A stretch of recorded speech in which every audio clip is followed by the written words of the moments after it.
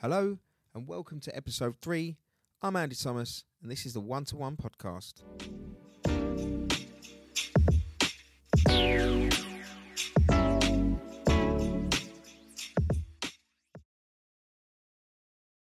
Hello Jodie. Hello Andy. Thank you for coming in. So you are from the Little Self-Care Club? Correct. Don't need to look at that number. Thank you for coming in. Thank you for sitting with me. Thank you for having me. No problem. Don't look so scared. It's absolutely fine.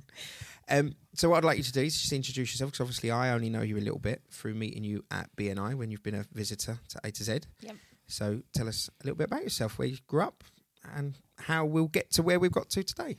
Okay, cool. So as you mentioned, I'm Jodie from the Little Self-Care Club, and I grew up in Essex. So I was born in Colchester, although I wasn't meant to be. I was meant to be born in Harwich, but the umbilical cord was wrapped around my neck twice. So emergency to Colchester. We lived near then at the time, my mum and my dad. But my mum and dad split up when I was 7 months old. So we went back to Southminster, which is where I then grew up and still live. And yeah, so then we moved back there with my nan and my uncle. We lived there until I was 5, and my uncle had a hit-and-run motorbike accident when I was 5. And he shattered his hip and pelvis and broke his leg in 4 places. So he's disabled. But he very often attributes his getting through it to me, which is obviously a really lovely thing nice for somebody to say. But I think I would say that kind of pushes you into adulthood quite quickly, which obviously at 5 years old, you're not an adult anywhere near, but you're having to be much more grown up than you perhaps would have been had you had more of a normal upbringing. So I would help with, because it was, my mum would be out at work, I'd be with my nan and my uncle when I wasn't at school, obviously, and it would be like, can you help with this? Can you help dress his leg? Can you help? Because he's got less of a heel, he hasn't really got a heel. So his leg is 2 inches shorter. He hasn't really got a heel, hasn't really got a calf. So the reason I say that is because my uncle basically then became my dad, not in a weird way. No, I totally get it. Yeah, so you built that by that young age. You had that father figure, which is very similar to me. So I don't know if remember from the first podcast, I don't have a relationship with my dad. That's right, I do remember. And my older brother was that sort of replacement, as was my uncle, and different father figures that have met through the years, if you like. But I totally get where you're coming from. So when you sort of say to people like, my father figure was my brother, again, it's not in a weird way. It's just it's not that my mum and my brother are very strange, so I get it. Yeah, I mean, I do come from the Dengie, so there is a little bit of incestuous there, but it's not it's not one of those moments. So very close with my uncle. Very much became my father figure. My mum and stepdad have been together since I was about 5-ish as well. So 5 was kind of a time. But I think a lot of people ask me, how are you so happy and whatever all of the time? And I'm a very confident person. It doesn't faze me going up to somebody and just speaking to them or whatever.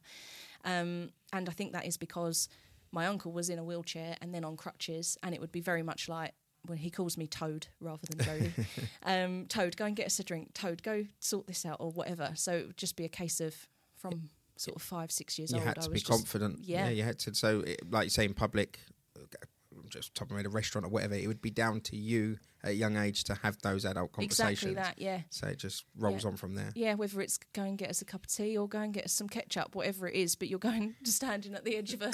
I have to stop my son from doing that, because he's just like, no, you can't go. I'll just go myself, Dad, it's fine. No, don't stop him, let him go. But just keep him in eyesight, obviously. So obviously sorry to hear that about your uncle. So obviously that relationship then revolved into having a father figure, you say? Yeah, so he was very much my father figure, but we kind of did everything together then. So I've had rather an eclectic selection of hobbies, one of which you know about. Yep. But we started remote control car racing. Then we went That's on. so cool. Yeah, and like it was really cool. And then air rifle shooting, and then shotgun shooting, and now bowls. Now bowls. And that's where we know, well, we didn't know each other essentially, but we know mutual friends. Yeah. A little bit of Facebook stalking from my part. I saw somebody, I was like, how do you know her? Yeah. So, yeah. Then do you enjoy that, the bowls? I love bowls. Yeah. I think it's the one place where I actually genuinely switch off from everything else. It's brilliant. I have to concentrate on what I'm doing. Do you not find, as a young person, people just have got it wrong? Oh, they've got it so wrong. It's so stereotyped, isn't it? So stereotyped. Literally, everybody, like the amount of times I've heard, how old are you? 70? It's like, oh, please go. I always say to people that if you on a bus at 2:30, 3 o'clock, whatever, and you're looking over, I don't know why I sign it with a double-decker bus, but I seem to always do that. You can overlook a bowl screen when you're sitting on a bus. Yeah. And then you'll be like, right, that's full of old people. It's an old person's game. But if you rocked up at 6 o'clock when competitions are about to start, like there's not many people over the age of sort of like 55. No, and genuinely, so I was part of the people that I know that you know that we have in common. I know them via the under 31s, and I went to play at Leamington in 2019, which was like the year after I'd started bowling. Oh, fantastic! And honestly, completely changed my opinion because, as you know, Leamington is like the Wembley of bowls, right? Yes. Yeah, I never got a chance to play at Leamington. Did you go to Worthing? So I was a Worthing boy. Oh, see, yeah. So that was like our mecca, we used to call it. But I think the women have always been based at Leamington. I believe. I believe so. Yeah, but again, I believe that we all went somewhere different. Right. Don't know why we had to be separated. What typical bowls conversation, exactly. Really. But no, so yeah, you played there in 2019. Yeah, and it's like a whole different experience, isn't it? Because when you play like club bowls, which is all I had played until that point, it's like, don't walk there, don't walk at this point, he's on the mat, don't say anything, stop. And then you go there and it's literally like maracas, people shouting and cheering, people moving around all over the place, and you're just like, wow. I hadn't been with my wife Lauren very long, and we got through to the under 25s double rink final. Yeah. Well, the semi-final in the morning. It's a very similar setup to you girls. Yeah. And then she couldn't believe the noise element. It was incredible. And then I foolishly took her to an indoor game. She was like, what the hell is this? So she's like, this isn't the same. Yeah. But even she says, it's brilliant. Like, people lose their voices. And when people think you're talking about bowls, they're like, shut up. It was the best time of my growing up life was on a bowl screen by far. And some of my best friends, even to date, come from playing bowls. So which is incredible when you think about it, isn't it? Because actually a lot of people think you don't start playing bowls until you're post 70. But some of the girls that I was bowling with, much like yourself by the sound of it, had been bowling since they were like 6 or something ridiculous. Like they literally knew everyone. And like when you play on your home green, you know like what each rink does, like where you need to be, whether it goes up, whether it goes down, what the line is, etc.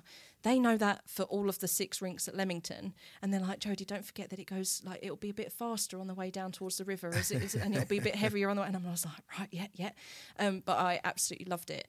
And then I was devastated because obviously 2020 COVID, and then 2021. What happened in 2021? Did we get knocked out? Yeah, we got knocked out. So we won the first game and then lost the next game. Did you play at Essex County? Yes. That place is like glass, isn't it? Yes. And I'd never played on such all the men's semi-finals used to be. You'd play all year on something really shit, and then on semi-finals you'd have to go there. And that's when it separated, not being horrible. Yeah. It did separate the quality, essentially. Definitely, yeah. That the better teams, not always, but the better players always seem to progress to the final. Yeah. Because they could adapt very quickly to the weight.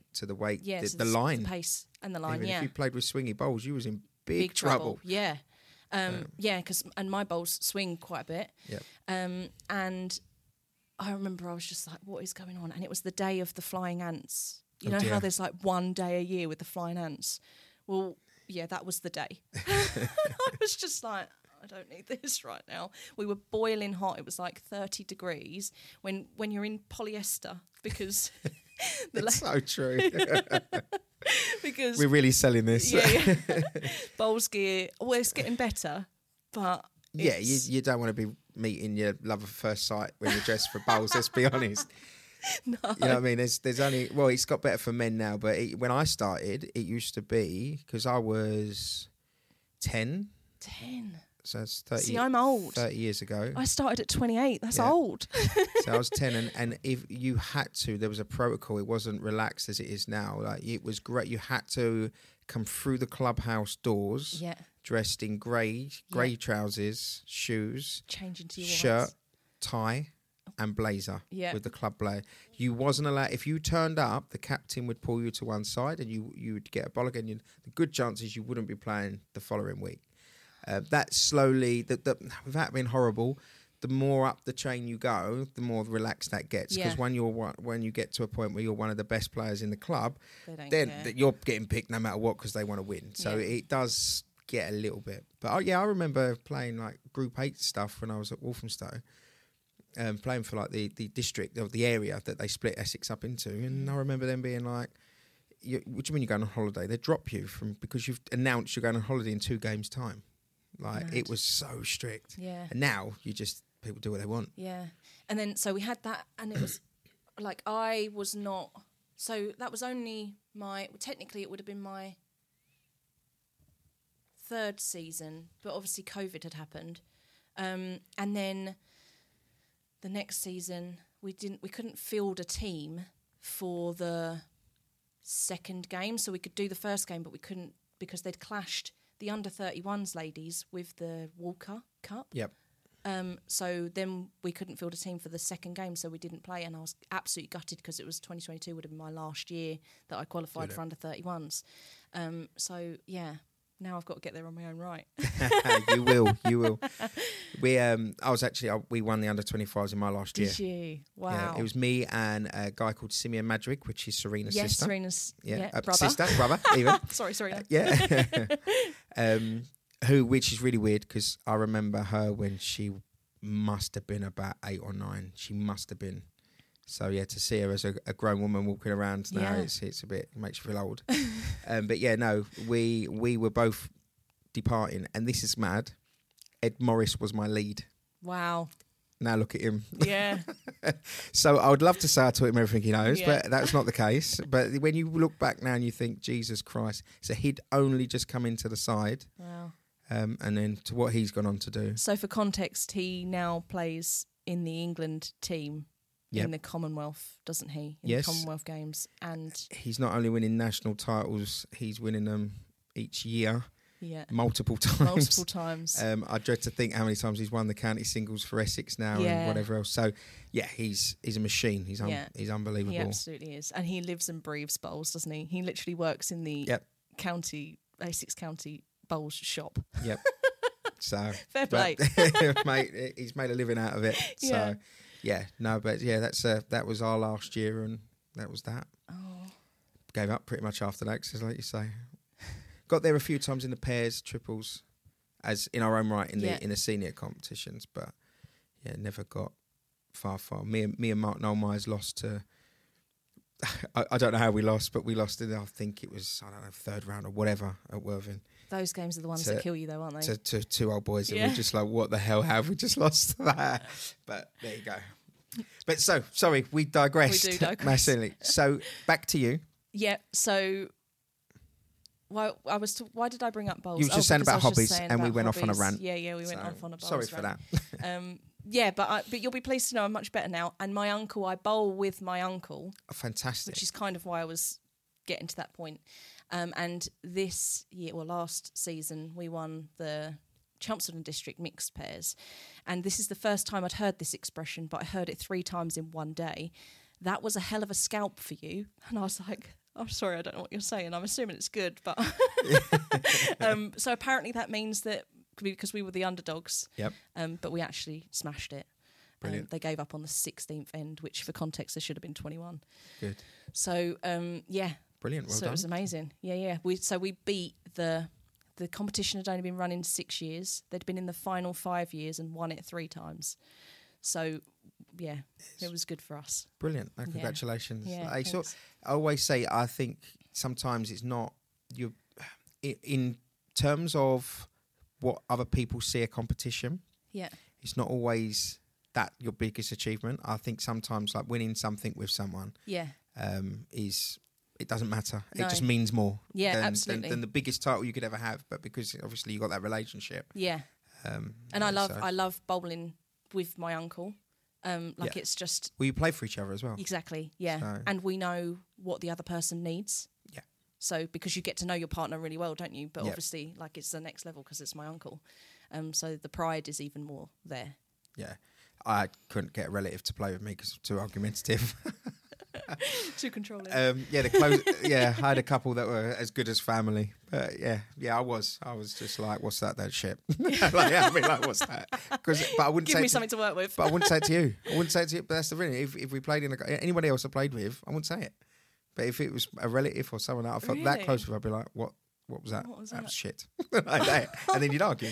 Yeah, I think the difficulty is though, because that sometimes like my uncle will say things not quite like that, but sometimes he'll be like, well, you need to be over here. And I'm like, I know where I need to be. Yeah. It wasn't on purpose, was it? My hand is not working. It's not going where I wanted it to go.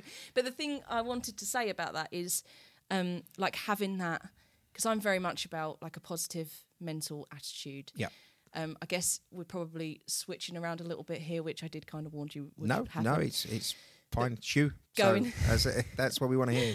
Going into that final, I had for weeks imagined winning. Yep. And what that would feel like, and holding that cup and having those pictures taken of me and my uncle. Yeah. Winning, like having won it. And I think it's really important. People think that like all of this like manifestation stuff is like woo woo and whatever, but your brain doesn't know the difference. No. So there's actually scientific studies of like where basketball players, for example, have had an injury. They can't actually practice, but they do it mentally. And because your brain doesn't know the difference, it still sees it as a practice. Yeah. So you're not actually losing as much as you would think you would, because you're actually like thinking about it from a mental perspective. I totally agree with that, and I think that even if people are not prepared to sit there and be like, oh yeah, I believe in manifestation, I believe in this, like I've got to be honest, if I sat with some of my friends and started going, oh yeah, I'm manifesting, they'd just I'd get laughed at the pub, I'd get ripped a new one. Like, but I'm not saying necessarily. Like me with bowls. Yeah, exactly. I'm not necessarily saying that I believe in it, but I think if everyone was honest and asked themselves a question, that I think you can walk in somewhere today. Like again, we keep reverting back to bowls, but I remember I used to be able to rock up. It didn't matter who I was playing. I knew in my mood. Yeah. I weren't losing. Same. I knew. And so and I went to the green with that, even when I was in the dire situations. I'm like, it's all right, don't matter, because I'm gonna. And I was convinced. So in a way, that is manifesting. It is. And I think people are not prepared to label it because they're too cool. Yeah. But it definitely exists. And then I've had other times where I've turned up to anything and be like negatively thinking, and I get well beat, and I shouldn't. Yeah. Because I've had the negative mindset. Like what you were saying with Mark Nollmeyer, because you're especially if you walk in like super cocky about it or in a bad mood, you say, and then we should never have been beaten by them. Yeah. Old boys absolutely ripped us a new one. Yeah. And I had to sit there and watching the next round of him and his name being called out. I think Mark would be able to tell me, but I think his name was Albert or something like that. But he's like, well bowled, Albert. I'm like, oh, for fuck's sake. Oh, dear. But no, definitely a mindset is definitely key to anything. And I think even from the struggles that I've had over the last sort of 12 months, I think just building that mindset to be like, do you know what? So I just change off the subject slightly. In terms of mindset, like last week, I had a bit of a crap day. Mm-hmm. Now that would be a day where I'll just find any excuse not to do much that day. Yep. But because of what's gone on, I just push through it. Yeah. And change the mindset to the day, and bang. And I think that comes back to as well, like I say, about what you like visualizing what you want to achieve. There's a lot, it depends on how people phrase it. Some people call it like a mood board, or some people, but it's all to do with like the reticular activating system, because it's like if you were, they say, don't they use the example of a car. So if you wanted a particular car, you might not have noticed it for at first, and then you've decided you want this car, and then all of a sudden all you see is this car everywhere, because all of a sudden it's in your reticular activating system. Easy for me to say. Yeah, I'm going to say, I'm not going to repeat that. And it ain't going to be the title either. And then all of a sudden, like, it's everywhere you see, everywhere you go. But equally the same is true with mood. So if you aren't in a very good mood, force yourself to smile, because by smiling, your brain doesn't know the difference between, like, whether you're actually smiling because you're happy or because you just are smiling. Your brain doesn't know the difference, so you're almost tricking yourself into happiness. Yeah. It's clever. It's a powerful tool. Definitely. So when people say to me, why do you smile so much? Or you're always smiling. Well, there's a reason for that. Yeah. And that's the thing, isn't it? I think it's a case of, I don't know what the right wording would be, but all because you see a smiley face everywhere doesn't always mean to say that somebody's necessarily always happy. No. And that's the trick, I think, that I found, is that I went through all these struggles and I did the smiley face. Yep. And yeah, masking. I'm fine. Yeah, fine. I'm absolutely fine. And then it wasn't until you come out and, like, you start talking to people that you realise there's a lot of people putting that smile on their face each morning. And again, hence, goes all the way back to the beginning. The podcast starts purely because if we can get somebody to talk and open up and do whatever and say, do you know what, I can help one person by doing this, then that's why we do it. Yeah, definitely. So yeah, no, it is so true, because you did get through days by just smiling. Yeah. That's the point in that sense. And some days, like, you have to know what you need on a particular day. And I think that's really important. And what, with the Little Self-Care Club, I kind of want to get that message out there is, so the Little Self-Care Club started purely as products using essential oils that I blend to help with things like anxiety, low mood, sleep, hormones, etc. And that is based on my own use of essential oils when I had depression myself. So in about 2014, I was struggling with anxiety and depression. I was in a really toxic work environment, to the point where people would ignore me, barge past me. I even had one person spit at me. Charming. Yeah, really lovely. And it was a bloke. What kind of environment, like what kind of trait or like environment I was in that? the nuclear industry at the time. Okay. So power station. Yeah. And I still to this day don't know what that was all about. All I know is that I had what I thought was a friend who, her dad was apparently terminally ill with lung cancer.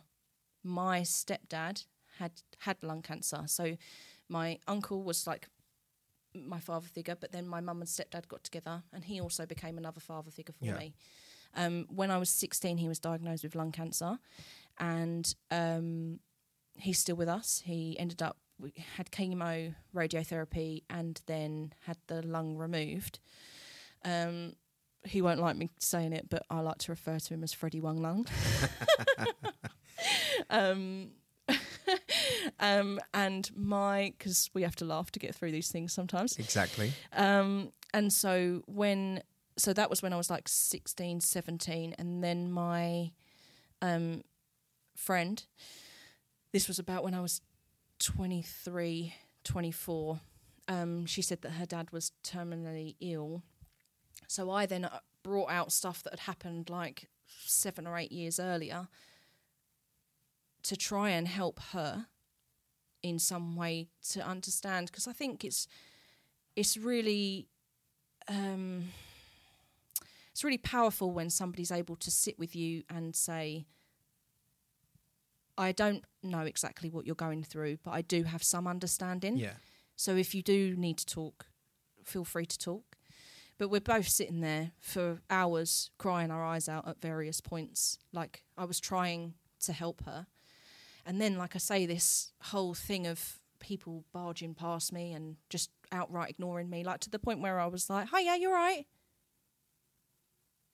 Nothing. And as I say, one person spat at me. And just a really awful environment to be in. And at the time I was doing 12-hour shifts, 12 days on, 2 days off, 12-hour shifts in this place that was like a living hell. Yeah. And it turns out, so I know the reason, but I don't know what she had said. So she had said something that had meant that these people turned against me, which were like my peers. So there were like 1,000 people on site, but there was like 100 within my company. Yeah. And like nearly all of them had an issue with me all of a sudden, as in the 100 people. And it turns out that she had obviously told me about her dad being terminally ill with cancer, but he wasn't. And he was about to be at her brother's wedding, which there were people from site that were going to be there. So she alienated me so that I wouldn't tell Expose people. Her lie. Yeah. Yeah. So to kind of get in there first of like, well, she's a liar, don't believe anything, like to discredit me, like don't believe anything that she's got to say. And so you can imagine going to the same place of work every day, feeling like everybody hates you. You get in a pretty low place. Yeah, it's evil. How long did that last? Like, how long are we talking? Months? Yeah, months, years, to be honest. Yeah, yeah. How did you find the strength each day just to get through that? Was it financial, or was it you had no choice to be there, or so was it you just thought, I'm not gonna have these push me out, or? Yeah, kind of all of those things. So it sort of happened just as I was buying my first house at 23. So because I was doing so many hours, obviously I wasn't really doing anything to spend any money, so I was just saving. And so that kind of all happened. Then I was obviously under a lot of strain because I ended up with glandular fever and I was wiped out for a month. I had to go back and live with my mum. They thought I had meningitis. Like, it was like really, really bad. I couldn't even get myself out of the bath and I couldn't stand long enough to have a shower. Like, I was fucked. Yeah. And nobody contacted me to say, are you all right? Out of those people. So these are people that I'd been working with for a good couple of years by this point, and all of this had happened. And then I came back after that, struggled for several years with chronic fatigue syndrome. But in the May of that year, I went to the doctors and said, like, I don't know what's going on, because I was backwards and forwards after glandular fever anyway, because I was having to have like monthly blood tests. And they gave me the questionnaire. I don't know. Did you go to the hospital? Did you go to the doctors when you were struggling? I done mine over the phone. Right. With the doctor. Yeah. Right. So you do the questionnaire, don't you? And then whatever the score is, that's how they then establish whether you have or haven't got depression. And he honestly, it was like a revelation to me. I was like, sorry, I'm not depressed. I was like, no, that's not a thing. Because I had for so long plastered a face on it every day to have to just keep going, because what choice did I have? Yeah.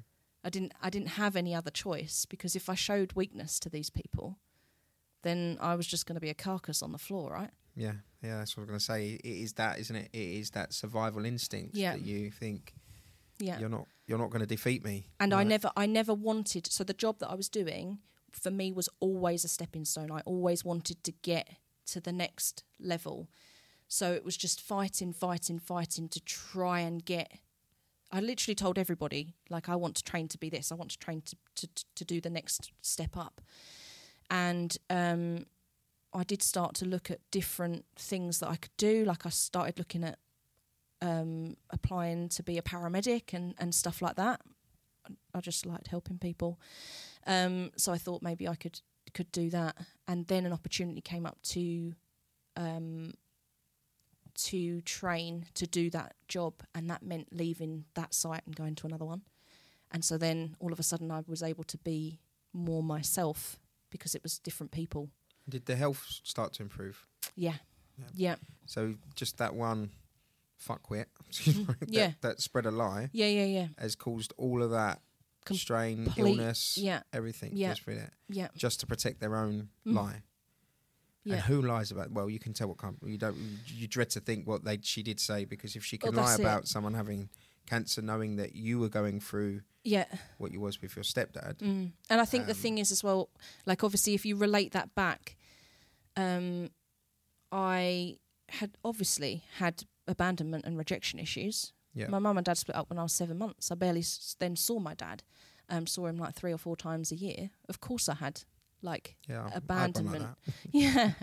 Of course I had abandonment issues, which then when everybody else is turning their back on you and then you're being rejected and feel abandoned again, that's going to be horrendous, right? Yeah. Like, there's no other way of saying that, really. But I tried the antidepressants, had a breakdown on them.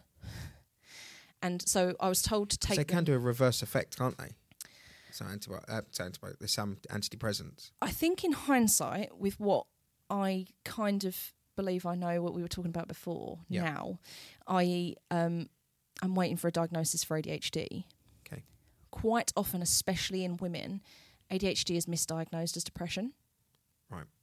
So then when you give somebody with ADHD an SSRI, serotonin reuptake inhibitor, because that then reduces the amount of dopamine, which is the problem in the first place with ADHD, you're further reducing that dopamine in the brain, you're then causing more of an issue than there was even initially. Yeah. But my doctor explained it to me for antidepressants, because I'm not antidepressants.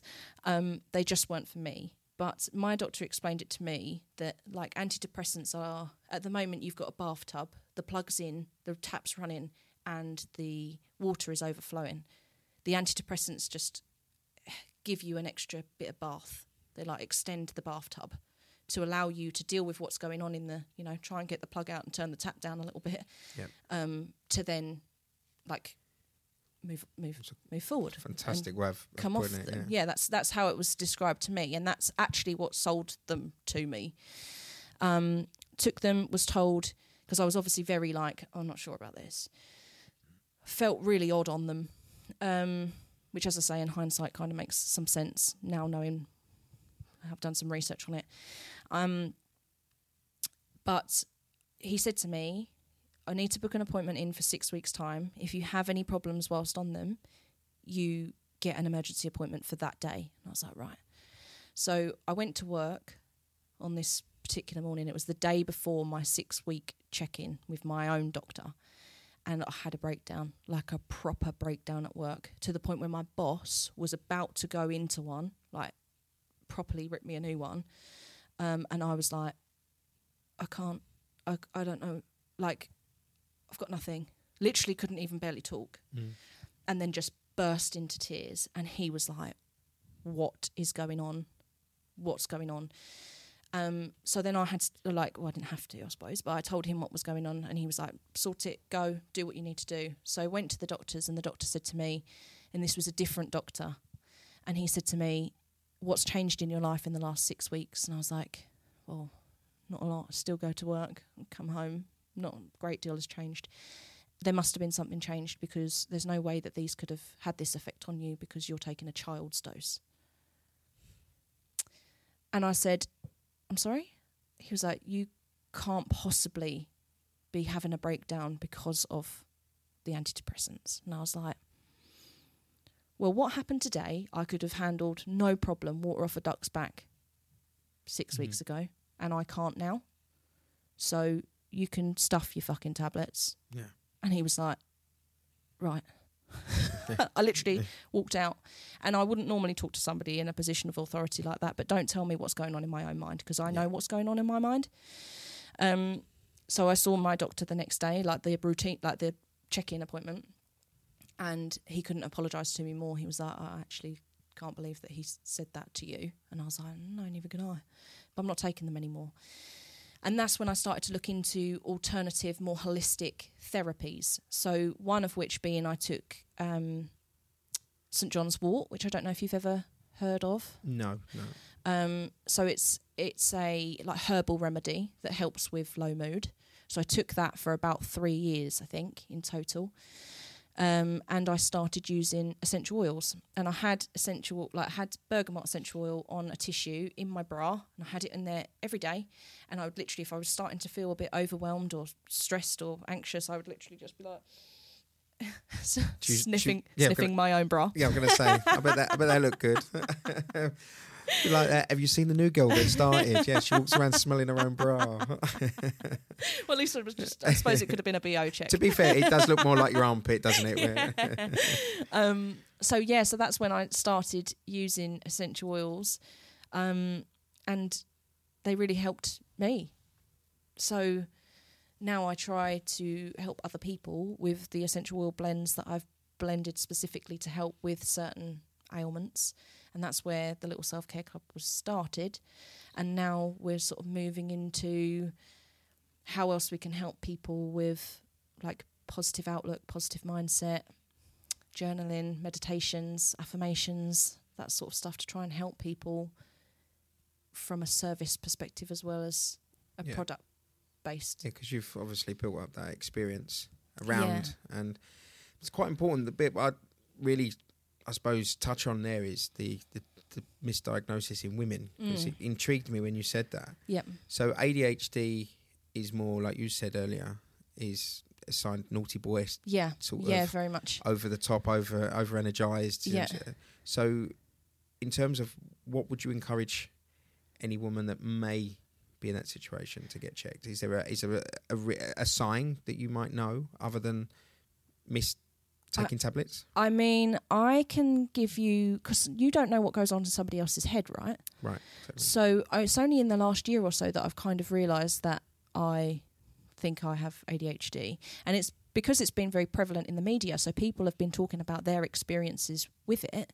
And I was like, oh, does everybody's brain not do that then? So how I would describe ADHD, for me personally, or because as I say, I'm not diagnosed, so I am waiting for a diagnosis, but scored very highly on the pre-diagnostic test, such that they're obviously referring me. I would describe it as, imagine you're sitting in a coffee shop and there's three different conversations going on around you, all of which you are following and know what's going on. There's a radio playing in the background. The coffee machine's going. There's a lorry just pulled up outside and the door's just opened. And that's happening all day, every day, in your brain. Yeah. That's how overwhelming it is, and hence how I will lose my train of thought and go on a completely different tangent because this has happened and that's happened. And yeah, it's interesting. And I think just you explaining it like that, I think there'll be a lot of people that will just prick their ears up a little bit there and be like, whoa, hold on. So it's quite weird. So I've been to, I know it sounds mad, but like in terms of the connection to what you've just said, I've been to Las Vegas a few times. Mm-hmm. And no matter how many times I've been, there is always a day where I escape to my room because I can't take it It's anymore. Too much. I've also been to Vegas. I get to a point where I'm like, if I hear that noise, and like you say, I can hear people cheering, I can hear people talking, I can hear the machines dingling, I can hear the noise of, it's as if it's all the volume's gone up, like someone just stacking their chips at the poker table, just that clicking noise and it's all magnified. Yep. And sensory overload. I'm just like, I need to go. I need to get out of here, and I need a time out. Yeah. And I just always, but it's weird. I get that. I don't really get it many places. I find it hard to follow conversation if there's another conversation going on around me. Yes, I zone out. Yeah, I zone out and I lift, and then I think, oh my god, I need to, and I just hope that who I'm talking to at the time is going to say something that I'm going to be like, yep, I'm back in the room. Back in the room. Exactly I know that. exactly what you're talking about. Back in the room moment. Yeah. And so quite often, I didn't know this was, again, I didn't know this was a thing until I heard somebody else speaking about it. But I can be looking at you and talking to you, but I also know what's going on in that conversation over there. Yeah. And I don't know why. It's not on purpose. But there's times where I've been having conversations with people, like fortunately close friends, and they're like, "You're not listening to me," and I'm like, "I actually am." Because it looks like I'm going and doing something else, but actually I'm more likely to take in what you're saying to me when I'm not looking at you. Yeah, not engaged. Yeah. Like this conversation, I will be blank, and it will come to me probably at 3 a.m.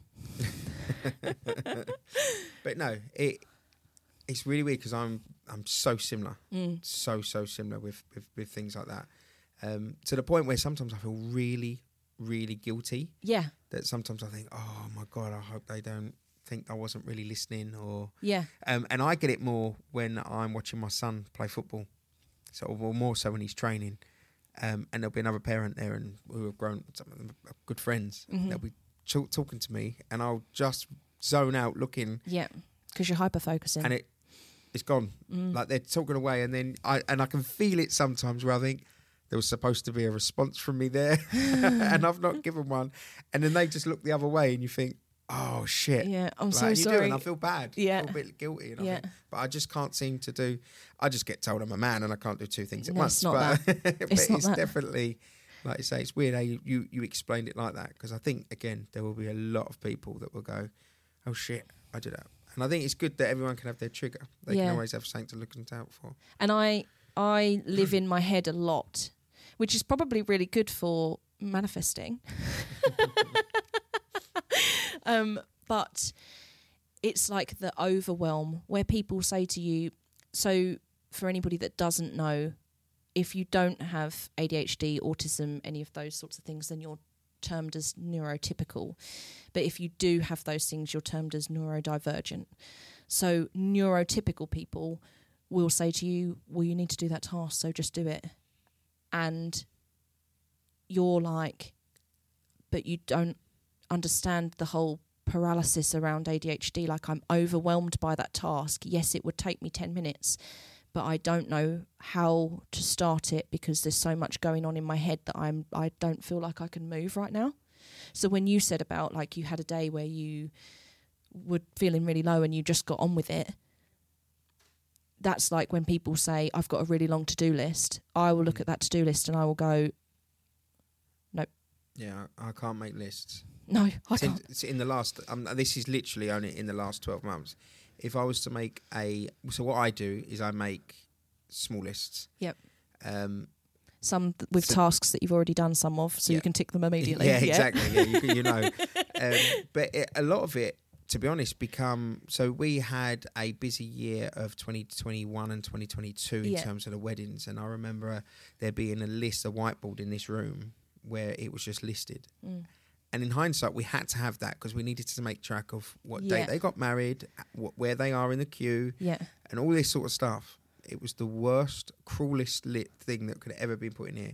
And I say that was the start of a big problem. Yeah.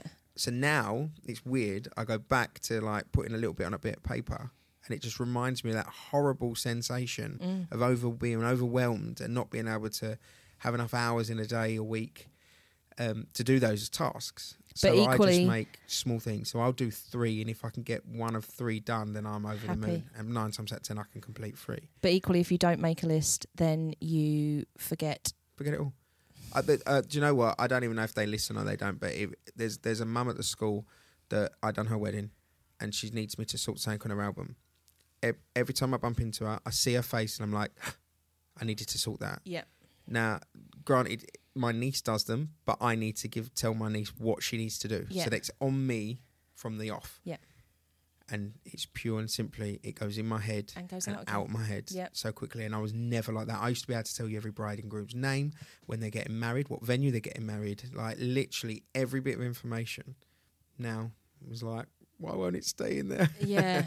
And I don't know, obviously for you personally, whether that's where you've gone through some trauma as to whether that's caused that, or whether that has made you maybe more aware, because you said yourself that you wonder whether ADHD might be something that you also... Yeah, I only ever said it since my niece got diagnosed with autism. Yeah. And me and her are like 2 peas in a pod. Now, I'm not suggesting for a second that I've got anything.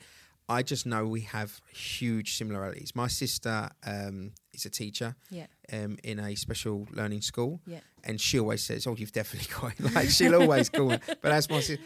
But it's not... If I found out, is it going to change the way I live? Is it going to change anything? Probably not. So for me, it's not... Like, even though I've had issues in the last sort of 12 months, it's definitely not something that causes problems in day-to-day life. Right. I've got what Kent called as life problems. Yeah. Have I got enough money to get through the next month? Could work. They're just normal problems. Being diagnosed with anything isn't going to change those problems. So I'm not overly... And as I say to my niece, it's a superpower Yeah. Because that's how Absolutely. I see hers. Yeah, and I think, so for me, the reason I want to know is so that I can learn to manage it better. Yeah. And I feel like if I know for certain, then there will be someone that can say, right, this is what you do, this is how you can help to manage that, this is how you can help to alleviate the struggles that you're having. Because, again, for me, I have such big goals that I want to achieve, but I feel like I don't quite always know how to get there. And I don't want... So some people use diagnoses as a excuse. I'm quite the opposite. I want to know what I'm dealing with so that I can deal with it and move on. Yeah, I'm like completely the opposite, because I'm also dyslexic, and apparently ADHD and dyslexia go like hand in hand, which then made me even more... I also have dyslexia, so this is all weighing up. Thank you. So sorry. Also, I'm not able to diagnose. But yeah, apparently because of how we use our brains, it's all to do with how you use your brain. I think like with dyslexia, the reason that what happens is where you should be using your left hemisphere of your brain, you're using the right hemisphere of your brain, which is why certain tasks are more difficult for you. So you're using the wrong side of your brain, but because you're using the wrong side of your brain to do things like reading and stuff like that, it means that you're using the creative side of your brain a hell of a lot more, which is why you're then more creative and why you can see patterns and stuff. So it's definitely a superpower, but not in like the cattle, what is it called? Cattle market that is education. Yeah. That's why you then don't fit. So I could, you could write, even now, you could write 10 words and say 8 of them are spelt wrong. Yeah. Which one of the, pick the 2 correct spelt wrong. I couldn't tell you. I could read every single word that you put on there. Yeah. Couldn't tell you which one was spelt right, which one was spelt wrong. I can't spot mistakes. Can you not? No, can't spot typos. Can you not? No, just can't. See, that's quite strange because a lot of people with dyslexia can see patterns. No, can't spot a spelling mistake. Within Spelling reason. mistake. Yeah, within reason. So like if anyone if I get sent proof, it goes to friends, and they know who they are. Yeah. I've got one, Karen in particular, gets everything because I know that she's going to do that. I've got through things, technology, predictive text, Grammarly, things like that. Yeah. See, for me, spelling isn't my problem. I don't have a problem with spelling. Mostly because my mum, now that we know that I'm dyslexic, I was diagnosed at 24, I had to pay privately. And that all came about because my chiropractor said to me, how's your Open University degree going, Jodie? And I was like, it's all right. But when I'm reading, because obviously there was a lot of reading in the textbooks and stuff, I'd be reading it and then the sentence doesn't make sense because there's this word in it that doesn't fit. So then I have to read it again and then I realise that the word isn't there. And then I read it again and then the sentence makes sense. And he was like, Jodie, I think you've got dyslexia. I was like, why? This was completely like, what? Mm-hmm. He was like, well, because that's what I do, and I'm dyslexic. And I was like, fantastic. Okay, so how do we go about finding this out? So then I went and had an assessment and stuff. But now that we know that I'm dyslexic, my mum is definitely dyslexic. So my mum was taught she was born in the 60s. So she was taught when they were doing something called ITA, which is where they basically had their own letters that meant certain things. So it was like very much spell it as you speak it. But my mum never was able to then move on to actual proper spelling. So my mum, for example, will spell bruise as, instead of like U-I, she will spell it as B-R-O-O-S-E because that's how it sounds. Yeah. And same with pizza. My mum spells pizza, P-I-T-Z-A. Pizza. Yeah. Which is very much how I would spell. Certainly how I read. Yeah. But with dyslexia, people think it's only spelling, but actually what it means is that your IQ isn't able to be used for a dyslexic person because you have peaks and troughs in your ability. So you could be really good, like for example, I'm really good at mental arithmetic, but my reading comprehension score is I'm like in less than 1% of the population for my general abilities index.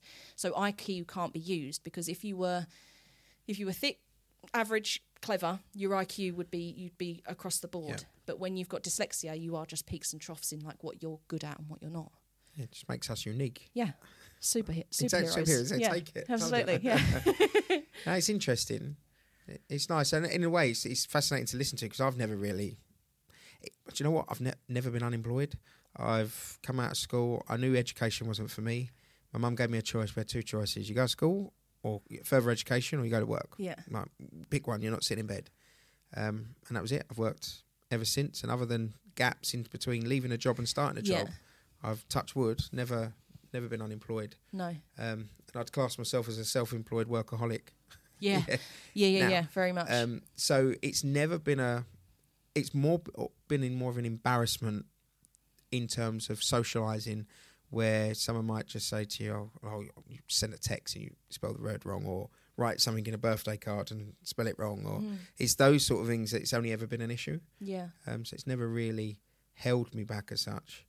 I think it gets picked up a little bit more now. Looking at what my son gets given compared to what I get given at school, I think they can probably detect things very, very early now. They've got a lot of like special educational needs teachers within schools now, haven't they, as well? I think each classroom has an assistant. I don't think we ever had an assistant all the way through my whole school. Only if it was to stop a chair going through a window. Yeah, pretty much, yeah. Your school was like mine then, yeah. Yeah, no, I think we had one child that was... wheelchair access, and we had a lady with him, and that was in our maths lessons, I think, in secondary school. Other than that, we never had teacher assistants. No. I remember in school, so I was in top sets for everything, not a brag, but I was in top sets for everything, and then they put me down a set in English, which obviously in hindsight they should have noticed that, well, she's really good at these, like at science and maths, but why is she not good at English? And I remember I was in there for about 3 weeks in the next set down, in like set 2, and I went to the teacher and I was like, I understand that I might not be as good as the people in set 1, but I'm learning nothing here, so can you do something about that, please? Like, can you put me back up? Even if I'm at the bottom, I don't care, but at least give me a chance to learn, because it's not fair. And I think that's another thing about like people like us, we love to learn.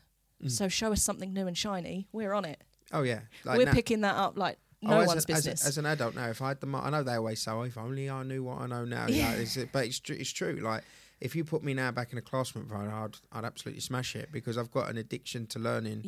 Stuff like, especially like if it's of interest.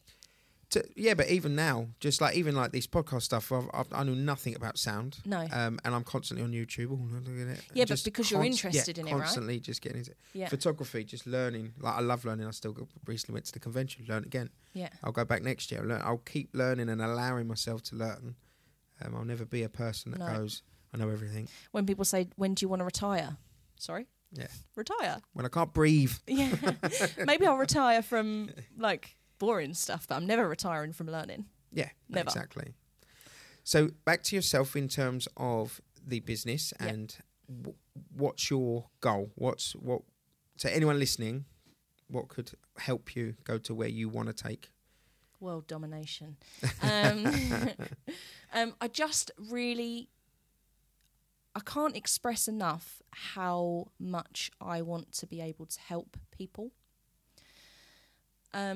I think there's a lot in being aware of yourself, your behaviours, whether you have patterns, whether there's things you can do to help yourself.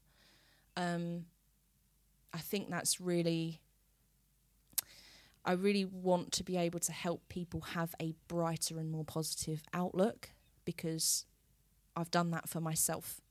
So therefore, as you said earlier, like, from an experience point of view, I know how I can help people. And then obviously the products help to supplement that. Yeah. No, that's good to see. It's building that community rather than like a sales based, if you like. Yeah, definitely. No, I think that's going to be achievable. You can see it in your eyes, the determination. And fair play to you, because going through what you went through, so I appreciate you telling me. That can't be easy. I find it mind-boggling to think anybody, especially that kind of numbers, could be that cruel. Yeah. Especially because it's weird because you're not sitting there looking like a person that you think, oh, I know you should never judge someone, but let's be honest, you can look at some people and think, oh, they look like they could do that. Yeah. Where you're not that type. You can see that. So, yeah, thank you for sharing those strong details with us. I wish you all the very best. Thank you for having me. No problem. Where can people find you?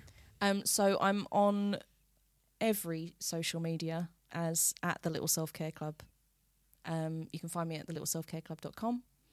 And if you do fancy some laughs at my ridiculous nature or some daily inspiration, then follow me on TikTok especially, because I'm most prevalent on there, really. That's everybody's guilty pleasure, is a TikTok. It's one of the first things I look at in the morning, one of the last things I look at night. Such a bad habit, though. Yeah, but did you say... We're going to go off again on a tangent. Right. We're not the best pair here, are we? Did you not see the woman that fell through the window? Oh, my God, yeah, I did see the woman that fell through the window. See, without TikTok and social media, we would none of us would be living the joy that we're living this week. She's been on this morning, I think, as well, hasn't she? She's got her own range of like cards, birthday cards, get well soon cards. What, on the back of this? On the back of it, I see it. So do I need to fall through a window? Basically, fall through a window. Fall through a window and just have no shame for 30 seconds. But honestly, it's the funny. If you've not seen it, you need to get out there and see it, because it's the funniest thing I think I've seen on social media for years. Years, literally years. And when I say I cried. Yeah, it was brilliant. I was sitting in the dentist waiting room and got sent it, and I was literally like, I don't know what to do right now. This is just so funny. No, it's absolutely brilliant. But yeah, no, I'll make sure we tag all the pages. Thank you. In the description. Thank you for coming on. Thank you for having me. It's been brilliant, and I'm pleased to see you've got through it all. Thank you. And going strong. And you. All right. Thank you very much. Thank you. So actually, before we do go, I've forgotten, and you've rightly reminded me, and we need this sponsorship from Greg's. Yeah. So you go to Greg's, you can buy 3 things. What are you buying? So when I normally go to Greg's, I would normally go at breakfast. So I would normally get a bacon roll, because their buns, baps, whatever you want to call them, are so good, aren't they? Got to have ketchup with it. And I'd normally get a decaf latte, because your girl doesn't need any more caffeine. And then I would probably get something sweet. So maybe like a Belgian bun or a cinnamon swirl. Oh, a cinnamon swirl. Nice. Yeah. Yeah, I went for lunch. Well, I went for pie mash today, so I made everyone jealous straight away. Nice, yeah. And then I went to Greg's and we got yum yums. Oh, yum yums. Cookies. And a caramel custard donut. Oh, are they good? They're immense. Because I love caramel. Well, the only thing that didn't make it back between the short drive from Basildon to the studio was the donut. So that's how good they were. No, he didn't get me one. There's a yum yum in the kitchen. Perfect. Thank you very much. Cheers.